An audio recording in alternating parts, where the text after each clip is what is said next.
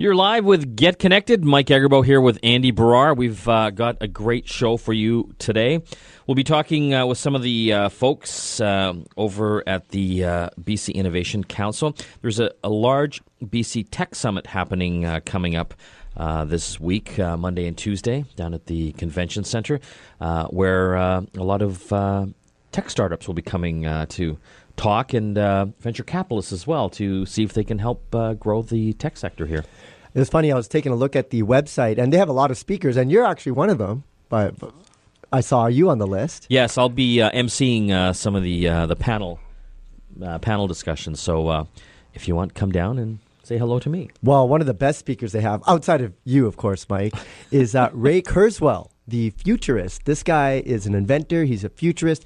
He's been talking a lot about technology right since the 80s. He actually made predictions back in 81 about the growth of technology, and he's been right almost the whole way through. And he has this theory about the singularity theory, so I'm a big fan of his, and he'll be there, which means I'll be there. Yeah, it should be very interesting. We'll also be looking at some beauty technology later on in the hour as well. Some really cool gadgets that we saw down at the Consumer Electronics Show. So you'll want to stay tuned for that. As you know, last week we were down in Las Vegas checking out CES, or the Consumer Electronics Show, biggest tech fair in the world. It was kind of an interesting show, Andy, because we did it live from down on the show floor. Oh, what a crazy time. We basically have a radio booth down there, and so we get in there, but we can't test the lines, the connection back here to CKNW in Vancouver, until Michael Campbell's show is finished. So we literally have 5 minutes to make sure that the whole thing worked. And it didn't. No, and you know what was funny is the whole week I was stressing out about this. I'm like, I have a feeling something's going to go wrong. And everyone's like, relax, it's going to be fine. Basically, everything that could go wrong went wrong while we were testing that connection. We only had 5 minutes to figure it out. So for the first segment, you probably heard me. I was actually talking on my iPhone, and that's challenging, just talking by yourself for 10, 15 minutes into an iPhone. And we're not like divas or anything, but the microphone, the headsets that they gave us over there, it wasn't really good. So the mic was really close to us. I know, everyone sounded like Darth Vader. I know, and people were tweeting me going, what are these weird, annoying sounds coming through? Oh, that's Andy breathing, or that's AJ breathing when I'm talking. But overall, we got it done. If you heard the show last week, there was a lot of great technologies we saw. You can also go to our website, getconnectedmedia.com, or our YouTube channel, and we've got tons of videos. How many did you film? 67 videos in 3.5 days. Wow, that is a lot of videos. Trust me, I'm still sick. Okay, yeah. I know, I'm sick now too. It's my Las Vegas cold, I call it. That's what I happens to me every year post CES. So some interesting stuff this week, Andy. I know a lot of folks use Netflix. And Netflix is now saying that they're going to try to block people, I guess Canadians, from accessing the U.S. Netflix. I know so many people that do that because they feel that there's better or more varied content on the U.S. side. I guess the grass is always greener. But, so far to date, Netflix really hasn't done anything about it. And I guess the big reason is they're still getting your money, right? Yeah. They're getting your $8 a month, and it didn't really matter to them which side of the border you're getting it from. But, as it gets more competitive in the streaming space and the rights to these TV shows and movies, obviously they're competitors, not only the streaming ones, but the broadcasters themselves were starting to put up a big fuss. And so now Netflix is going to make more of an effort to block those sites, those virtual private networks, or those proxy servers that allow people to do this, so they can't do it anymore. They can just only access the country that they're in. Now, the way that the VPNs work is if you're in Canada and you subscribe to one of these services, there's paid ones and free ones out there. What it does is it makes it look like you are in the U.S. Your IP looks like it's coming from the U.S., which allows you to get the U.S. Netflix. Because as a Canadian, if you go to the U.S. and say you're in a hotel room and you sign up to your Netflix account, you'll get the U.S. content because of that. It understands your IP address. But what was funny about this, that they made this announcement, Mike, it was 1 week after that they said that Netflix is now available in 130 countries. So that was the big news during CES. And the week after, they said, oh, and by the way, for all you people that are trying to mask your IPs using VPNs, we're going to find you. I'm surprised they didn't lead with that during CES because... Well, they wanted good press, not the, hey, we're going to crack down on this.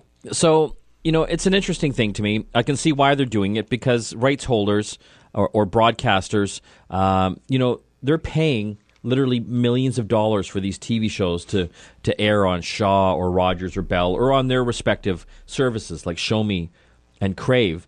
And so when Canadians are then suddenly going across the border to get it from the U.S. Netflix, it's, potentially taking money out of their pocket. Yeah.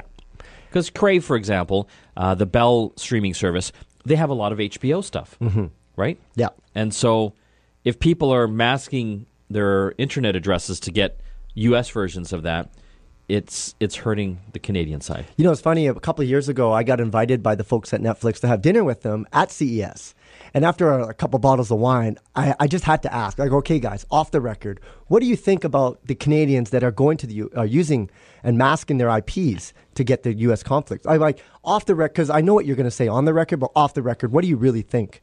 And he goes, at the end of the day, we don't care because you're a subscriber. You're still paying us. He goes, but when the movie publishers, the studios, and to your point now, the broadcasters start giving us that pressure, we have to do something about it. And that's why they're doing this. It's because of the external pressures from everybody else.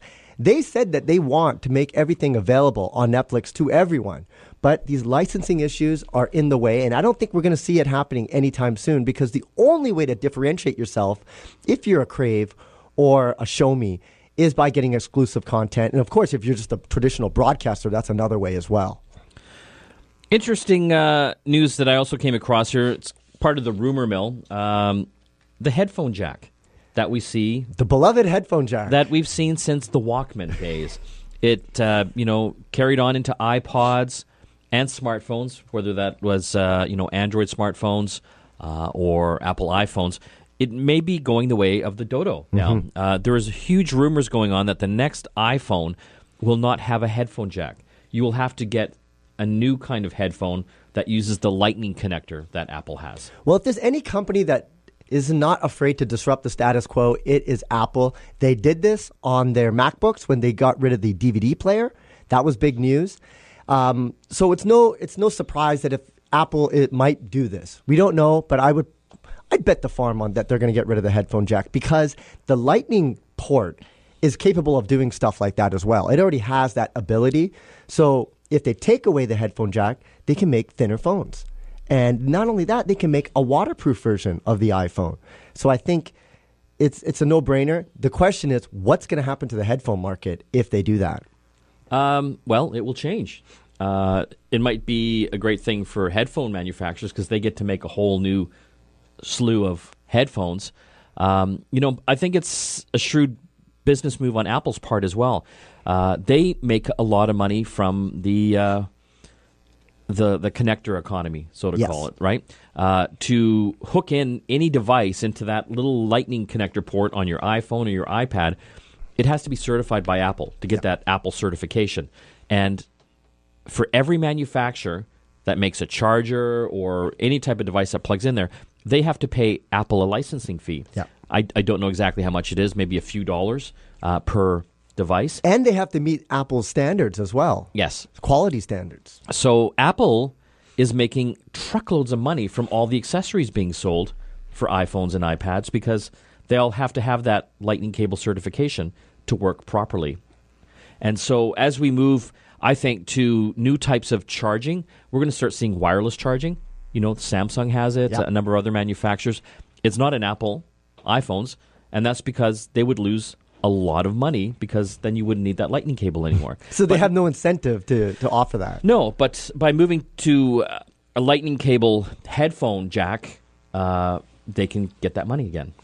And let's not forget that Apple bought Beats headphones. Yes. So you can be pretty sure that if they come out with the iPhone 7, they're going to have Beats headphones that are going to be enabled to work with the Lightning adapter if they get rid of that headphone jack.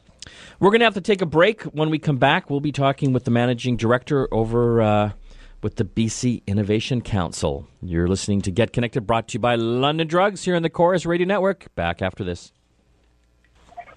You're back with Get Connected. Mike Agerbo here with Andy Barrar. We've got a cool show again for you here today. We'll be talking about technology in British Columbia. The big BC Tech Summit is coming up Monday, Tuesday here, so we're pretty excited to take part in that. I'll be down there emceeing some of the panel discussions, and also we've got our Get Connected crew down there filming as well. Yeah, so it's cool. I'll be while you're talking to people, I'll be filming people, talking to people while we're filming. In a little while, we'll be talking with Dean, the managing director over at the BC Acceleration Network at the BC Innovation Council. But right now, on the line, we've got Guru Cause. He's the president and CEO of the BC Innovation Council. Thanks for joining us. Yeah, thanks very much, and great to be here, Mike, Andy. So let's just educate our listeners here that might not know what the BC Innovation Council is first. Tell us about that. Well, the BC Innovation Council has been around a long time. You probably might have known it as the BC Science Council. So it's about 40 years old, and it's a Crown agency, so it's part of the provincial government, and its whole job is to make BC a better place for technology entrepreneurs. So you're helping make more jobs? We do help make more jobs, and we have a lot of different programs that we run. And the most famous one is the one that you've just mentioned, the BC Acceleration Network. I won't steal that thunder from Dean, but it's all about helping our province's tech companies and entrepreneurs get out of BC and create great businesses for all the people here.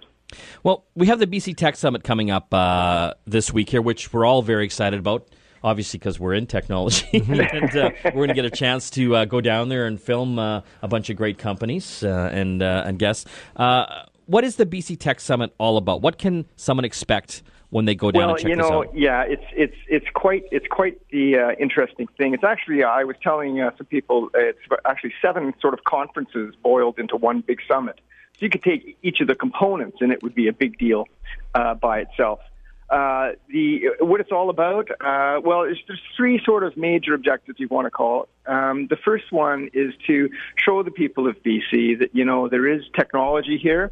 And in fact, technology does play a big role in their lives. I mean, we all know this because we've got cell phones in our pockets. And, if you're a grandparent, Skype.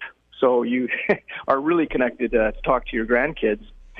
So it's all around us. So we want to raise the profile of it a big way. We already have quite a big industry here in British Columbia. It's the 3rd biggest industry if you add up all the different types of companies, from life sciences, from wireless companies, from information communications companies, gaming, obviously, all types, engineering firms. So we want to show that to the province and show what we've got. And we're bringing them all together for the first time. Usually they do their own thing separately, but we're banging them all. So you'll have clean technology sitting next to a 3D virtual reality company, sitting next to a genomics company. And they can actually learn things from each other. I can talk more about that later. The third thing, just raising the profile and showing what we've got in BC, is to actually create business for some of these companies. And as you know, in tech, if you create more business, it typically goes directly back into salaries to grow your staff. So it's great for the people of the province. Well, and that's kind of the exciting thing. When you look at a lot of these tech jobs out there, these are well-paying jobs, and definitely helps us diversify, our resource-based economy. Yeah, for sure. I have my eye on programming jobs, for example, and on any one day, there's about 870 open programming positions in the province. And just from my quick overview of them, a lot of these are what I call intermediate stage developers. Well, an intermediate job pays $85,000, $90,000 a year in technology. I could handle that. That's a lot of money. Yes. That's 50-60% higher than the average wage.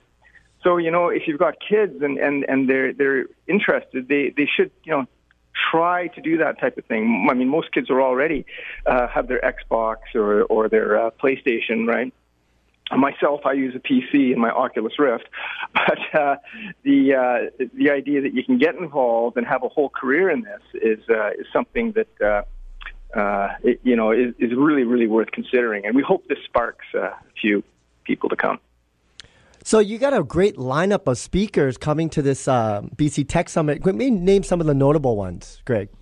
Well, probably the most famous person is a fellow named Ray Kurzweil. Now, for those of us who are children of the 70s and 80s, there was a keyboard called the Kurzweil keyboard that the bands would use, actually a musical instrument, right? And if you go online today, you can see it there. And this company was started by Ray Kurzweil. He also invented something called the Kurzweil scanner, which was the world's first optical character reader. So you could actually put paper in and it would read it into a computer. Once again, this was back in the 80s. But he's a futurist. And his predictions are, they've done back testing. They're about 70% accurate. So he is our sort of first day or the Monday afternoon speaker, the keynote, that will talk about the future of tech, where he thinks things are going, and just give us a vision of what could be. So I'm super excited about having him here. We have a fellow, Andrew Wilson, who is actually the head of electronic arts worldwide. One of our hosts is Don Matrick. Now, Don Matrick is one of British Columbia's and frankly Canada's and frankly the world's leading technology entrepreneurs. So Don has been working obviously with Electronic Arts. He started Electronic Arts Canada, which in fact was the basis for the company. And as you know, in Burnaby we have a huge Electronic Arts facility there. He worked with Microsoft, running their digital games division, things like Xbox or Kinect are a part of that. And he's worked with Zynga. So if you've got handheld games on your phone, that's the one with looks like a little dog. Anyways, that's the thing that comes up. But he's run Zynga for a while. But he's agreed to help do that summit. So he's the second fella that I'm really excited to hear. A third person is Elise Allen. Now, Elise is the chief executive of a company called General Electric Canada. Now, General Electric is one of the largest companies in the world. When you're in an airplane and you're flying, you probably have a General Electric turbofan engine that's pushing the airplane along. They also make all sorts of things, I would call it, for traditional industries like the forestry, oil and gas, for mining. They're huge in that. She is creating a huge change in General Electric, moving them into the modern age. And so those are three of the speakers that I'm super excited to hear from. Greg, I mean, there's obviously so much going on down there. We're going to be talking with Dean shortly here as well. Yes. Where can people find out more information about the BC Tech Summit? Well, it's online, of course, is the easiest place. So bctechsummit.ca is the URL. And there'll be lots and lots of information in there. Greg, I want to thank you for joining us on the show today, and I will see you down at the BC Tech Summit. Okay, thanks, Mike. That was Greg Cause, President and CEO of the BC Innovation Council. We're going to have to take a break. We'll be back shortly after this. You're back with Get Connected. Mike Agerbo here with Andy Barrar. We've still got lots of show for you left. A little later, we'll be looking at beauty tech, how you can look after your skin and your body. Tech is not just for geeks now; it's for everybody. Well, it's still kind of geeky. Well, yeah, I guess so. Everybody's just a geek. Maybe that's what it is. We'll be checking that out. On the line right now, we've got Dean Prelazzi. He's the managing director over at the BC Acceleration Network at the BC Innovation Council. Thanks for joining us, Dean. Oh, it's my pleasure to be here, Mike. Dean, tell our listeners first. We found out a little bit about the BC Innovation Council. What is your role? What is the BC Acceleration Network? The BC Acceleration Network is essentially an alliance of partners around the province of BC whose mission is really to deliver startup training and coaching services to technology companies as well. They act like, in some ways, they act like the key organizations in each of the regions around the province, as well as within the Lower Mainland, for the technology industry. And is this government run as well? Government run, not so much. All of these organizations are independent organizations, and the BC Acceleration Network, all of the partners in the network, essentially we fund them to deliver a variety of different programs that are aligned with our mission. They're funded by others as well, so their mission is typically aligned with our mission, and as a result, we put them to work in many ways that are aligned with some of our objectives within the technology ecosystem in the province. Dean, you told me that you've been doing this for 7 years now. How much has it changed here in this province? From my point of view, it's been a phenomenal transition because one of the reasons why I got involved with the Innovation Council back in 2009 was as a result of some of my work mentoring companies at the BCIC New Ventures competition, and I kept seeing many of the same challenges in terms of early stage companies and early stage entrepreneurs, sitting up right and pitching their ideas, but not having done enough homework in many ways, and having been in the trenches myself in tech startups, this was a very sort of near and dear to my heart type of scenario. And I just thought that there needed to be more assistance and more support for technology startups to at least make them aware of some of the best practices with respect to taking a new product to market. At the time, there wasn't a lot happening within the province to support technology startups. If you were a tech startup or a tech entrepreneur, you didn't have nearly the amount of resources that you now have at your fingertips in terms of places to go to get help, people to connect into for mentorship, et cetera, et cetera. So I've seen a monumental shift, not only within that context, but as well as within the context of the global leading companies that are actually now emerging to make British Columbia one of the global tech leaders on the planet. Well, that is interesting because, I've had my fair share of startups as well. My previous company, Chalk Media. We had to book it down to the U.S. as soon as we could get going because there were more resources and funding down there. You bet, and I think the message here from my own experience as well as observing a lot of the companies up here is you don't have to move.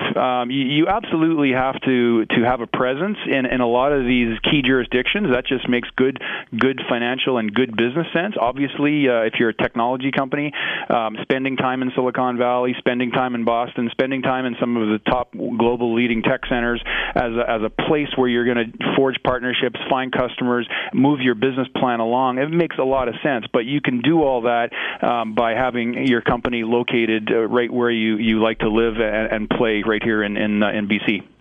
Do we have the talent and do we have the money now? I think the talent question is absolutely in development. I think if you look around at the number of post-secondary institutions churning out top-level talent within BC, it's pretty phenomenal. And even right here in the Lower Mainland, we've got, within 2 hours, we've got the University of Victoria, we've got Simon Fraser University, we've got UBC, we've got BCIT, Capilano, and the list goes on. So I think the talent issue is one that we need to be aware of, just given the large magnitude of companies that are now starting to flourish. But I think, A, we've got the post-secondary infrastructure to support it. B, we've got a lot of private infrastructure emerging to quickly train, as an example, software developers. And C, there are a number of initiatives underway behind closed doors within the provincial government to really try to address this at its roots, right from the K-12 sort of scenario with respect to inspiring students in science, technology, and math and sort of the STEM subjects, and then right through to the university ecosystem in terms of creating programs that will get people employable much faster for the technology industry. And by the way, I just want to emphasize, it's not only about software development. That tends to be what gets the headlines because it is a challenge, and we're looking at that. But when you think about tech talent, it goes much deeper. It goes right into the depth of our clean technology industry as well, where you're looking for mechanical engineers, civil engineers, chemical engineers, and that's also on the docket in terms of priorities. Dean, there's a lot of startups in British Columbia, and especially in the Vancouver area. And most startups, as you know, they're bootstrapping in the beginning stages. But at some point, they need to get funding to take it to the next level. Is there a venture capital industry in Canada, or do they have to still go to the U.S. to get that money? A couple things. I teach a program called the Market Validation Program, and one of the key messages within that program is you've got to always be chasing customers. So the sooner you can get out and start generating revenue with customers, the better. There are some tech companies that don't necessarily need to go after the money. So there's two types of tech companies. There's the ones that are truly aspiring to be venture capital grade investments, and those are companies who typically need to grow from 0 to 1,000 employees inside of 10 years kind of thing. And then there's another genre of tech company which thank you very much, we'll grow to 500 employees over a 20-year time period, but we'll do so organically. And those companies are as important in our community as the other ones.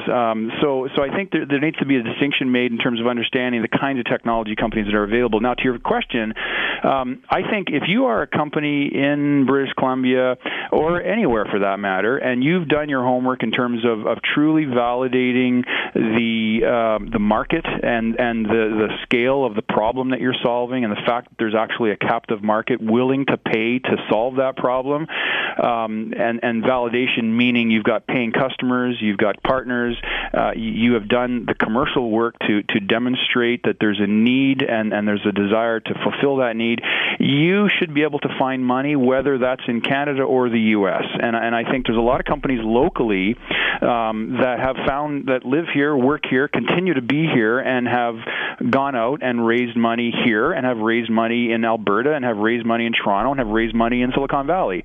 So as entrepreneurs, they need to go where they can raise the money. I think the money is there.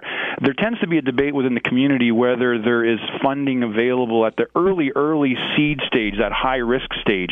The plethora of venture capital and angel funding capital in Silicon Valley makes it, I'm told, a little bit easier to go out and secure some really high-risk money.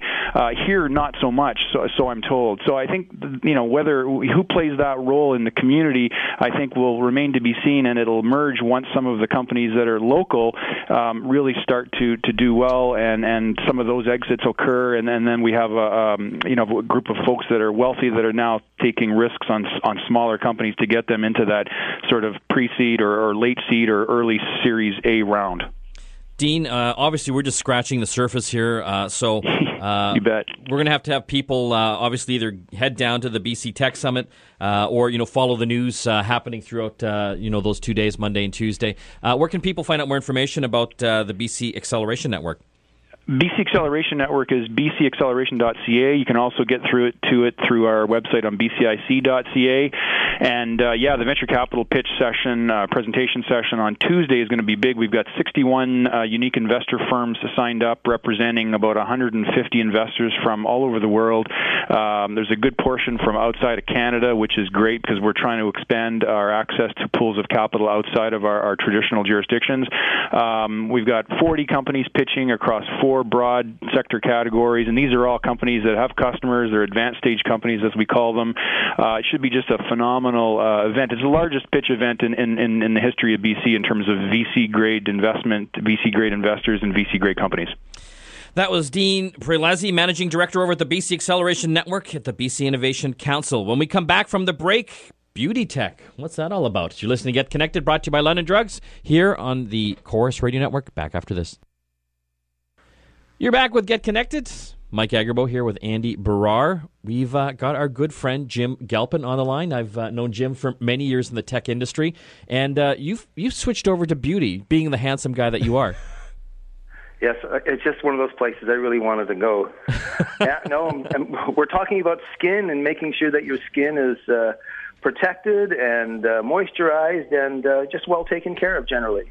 Well, now there's a technology angle to it, and I'm actually really fascinated about this because I've had a chance to try these devices out, and I will be demonstrating them on BC Global Morning News on Monday. I'll be trying them out on Sonia. She doesn't know this yet, so we'll see how that goes. But these are a couple devices from a company called Millie, and maybe we'll just start off with the Millie Pure. And I find that this is a fascinating device. It works with your smartphone, and it actually works.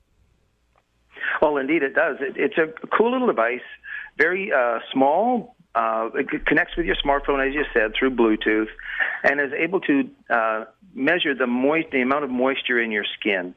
And as you know, we've just been down at CES, and we tested a number of people that had come past our booth, and almost everybody tested dry. So we know it works because that was a very dry environment, and everybody then realized, hey, we need to put some moisturizer on. We need to protect ourselves. We need to make sure our skin doesn't get too dry. It's a really simple thing that gives you a lot of information. It's kind of cool because you download the free app.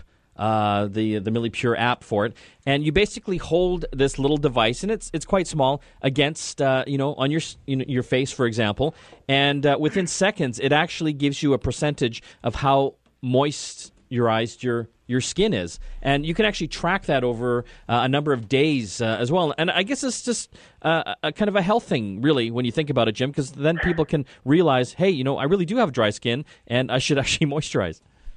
Well, yeah, you can do that. You can also, over time, test the different moisturizer products to make sure you find the one that's best suited to you.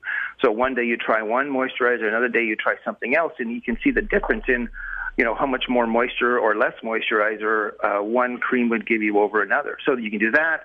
It gives you some tips in the app. Again, as you mentioned, allows you to track over time what your skin is like, so you can do a before and after scenario and see how, what different times of the year have an effect on your skin. Very cool. The second product that I love as well, and I think this is something, a must-have really for anyone and any family for that matter, the Millie Skin Mate. And this is a little, again, small device, works with your smartphone through wireless Bluetooth that actually can detect the UV rays.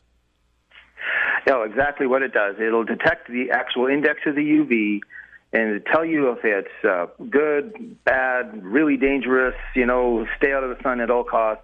That sort of information. But then what it does, and you've already inputted into the app itself your skin type, your age, your gender, just so that we know exactly what your skin is like. It will then give you some suggestions as to what type of SPF sunscreen you should be using.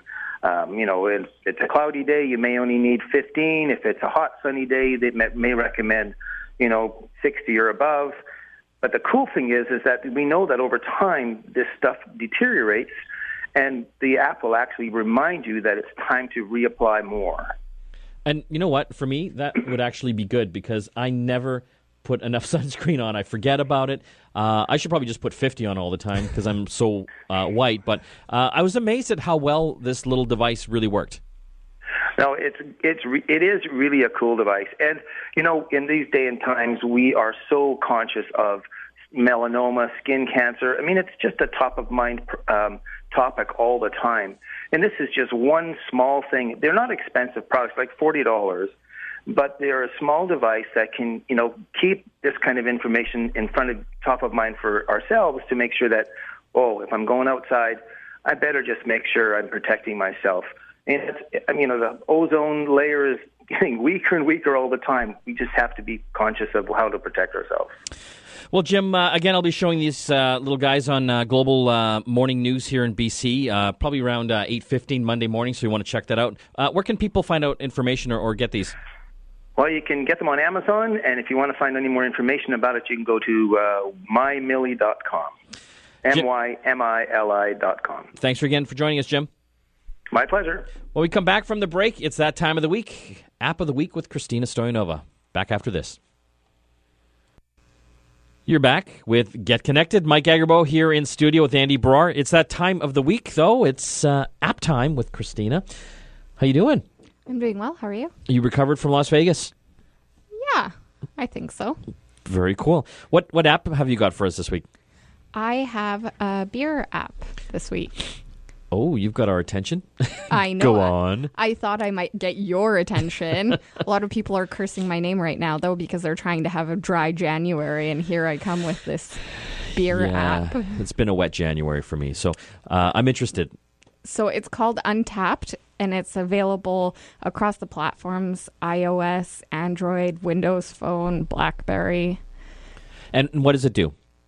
So it's actually a bit of a social community, and so it allows you to check in as drinking a certain beer and rate the beer, enter in tasting notes, etc. And you can share that with your beer buddies. So I basically go into any pub or craft brewery, and I can drink the beers and then tell everyone what I think. And so exactly. And so does this help the community? Yes. So the app will actually make suggestions based on your likes and what's going on in the community, and it will show your ratings so that other people know how you feel about that beer. Does it know when I go into a certain establishment what kind of beers they have available? No, I don't think it gets that granular. I think you do have to actually enter the beer that you're drinking. but you can also search beers on there and find out what other people think of them. Is there a lot of beers? Have you searched beers? Well, I'm not a huge beer connoisseur, but You were just thinking of Andy and I. Yes. Yes. I searched Coors Light for you. Of course. That is a good beer. I know.